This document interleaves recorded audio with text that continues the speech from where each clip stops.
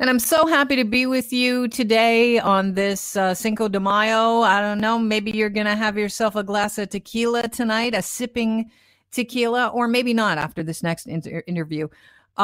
University of Victoria researchers are saying that warning labels could reduce alcohol use during this COVID-19 pandemic. And that's probably a good thing since most of us, if we're not concerned about our health, are concerned about our waistline. Tim Stockwell is the director of the Canadian Institute for Substance Use Research out of the University of Victoria. Welcome to the show, Tim. Yes, good morning. Thank you for having me. Good to have you on, as my first radio job was in Victoria, BC at Classic Hits CKDA, the bottom of the not so beautiful Douglas Street Hotel. I probably heard you many times. Okay, well, here we are again, together again, Tim. It's been a while. So you're saying that warning labels could reduce alcohol use. How many Canadians are aware of the risk of cancer associated with drinking alcohol? Because I constantly forget about that one. Yeah, it's a nice thing to forget about. I mean, most of us do enjoy a drink.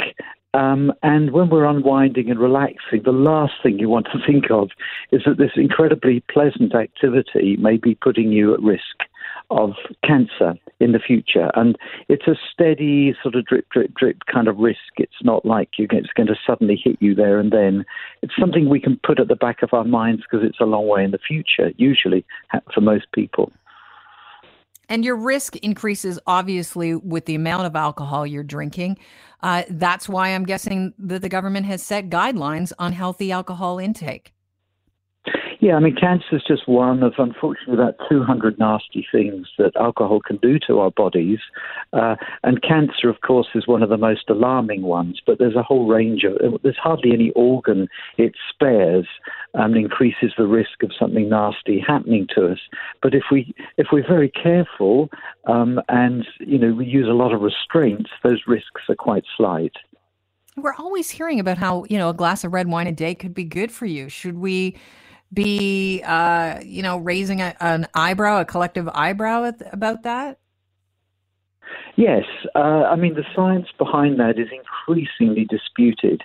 The kind of studies that upon which that is based are not proper controlled experiments. They tend to get people usually in their 50s and follow them up and see what they die from and relate that to how much they were drinking in their 50s. And there's so many flaws in that, and there's so many reasons why a moderate drinker at 50 compared with an abstainer is not a fair measure of the impact of alcohol on our bodies and whether it's protective.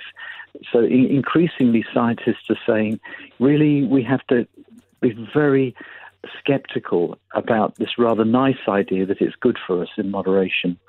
Yeah, and willpower alone doesn't seem to be enough. But you launched a study in Whitehorse, in 2017, where you put warning labels on alcohol bottles. Tell us a little bit about that and the findings. Yeah, fortunately, I'm lucky. We had a lot of help putting those labels on because there were 300,000 alcohol containers that had to be labeled in the Whitehorse liquor store. This was with the help of the Yukon Liquor Corporation. It was their liquor store. And the study was done by me and Dr. Erin Hoban at Public Health Ontario. We were the lead investigators. And essentially, we found it's a big study over a long time. People noticed the labels. It changed their awareness of health risks, of our low-risk drinking guidelines and what a standard drink is, and they reduced their consumption. And we know this because we compared all of those things with neighbouring areas in the Yukon that didn't have the labels, and also in the Northwest Territories that didn't change their labelling. And these are hard to miss because they were colorful warning labels. How big were they on the bottle? I wish I could tell you the exact size. They were a little over an inch, but, they were bright yellow and red. You couldn't miss them. To the extent that we found actually a significant increase in sales of the few products that didn't have a label, because it appears that people were so averse to buying a nice bottle of red or something with this nasty label on, they looked for something else that didn't have the label. They were in English and French, and they had colourful images to help get the messages across. So the message was received loud and clear, although some people chose not to be reminded, so they would go for the bottles that didn't have the labels on them. That really speaks to the pushback you'd be getting from alcohol producers that don't want labels put on on their bottles.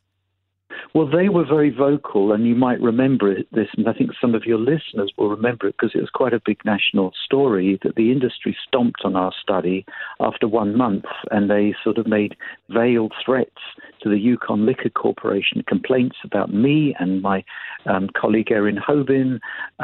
They claimed that it was false and alarmist to say that alcohol could cause cancer, and implied that there could be legal action if the study wasn't halted.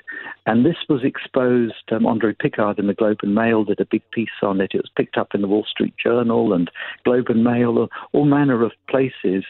And the study was paused, and then we could only restart it if we removed the cancer warning label. And did you do that? Well, we had to. The minister responsible for liquor and gaming just said, look, we haven't got deep enough pockets. What does that say about us then? I mean, so you had to take away the risk of cancer. Your risk of cancer is increased. But was there any other medical, condition that was mentioned beyond cancer?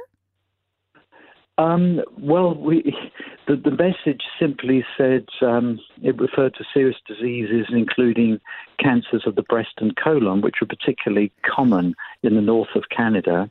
But that was just dropped. We then had messages about low-risk guidelines, drink with these guidelines to reduce your risk of health issues. We didn't say what they were. And so, we had no choice because the Yukon government didn't feel they could fight the big alcohol.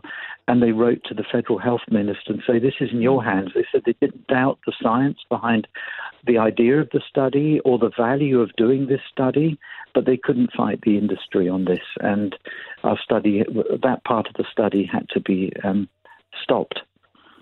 So your results were that people did, when faced with these warning labels, they took them to heart and they lessened their consuming of alcohol. They kind of decided to have a few less drinks a week. What are the standard guidelines for alcohol intake, by the way?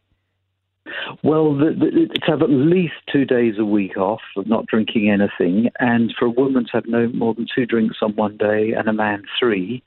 And these are standard drinks, and it's the amount defined by the amount of actual pure alcohol in them. And so to know that, you have to have standard drink information, which other countries do. Canada doesn't. It's just a statement that this beer can or bottle of wine, the bottle of wine contains 5.5 standard drinks or whatever. They have that in Australia, New Zealand, and the UK, but not here. And you need that to be able to track how much you're drinking. So the pushback from your alcohol distributors on putting warning labels on during your study doesn't bode well for us getting them into liquor stores throughout this pandemic. What are you telling people to keep in mind? Well, I think the story is a good one for people to hear because it tells a story about how hard it is to tell the truth about alcohol in Canada.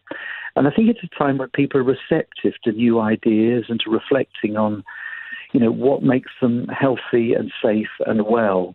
And so when we probably have got all good amounts of booze stockpiled, many of us in our house, because that's the way we shop these days, and it's hard to resist the temptation to have some every night, it's probably a very good time to reflect on what's important and what's good for our long-term health and well-being.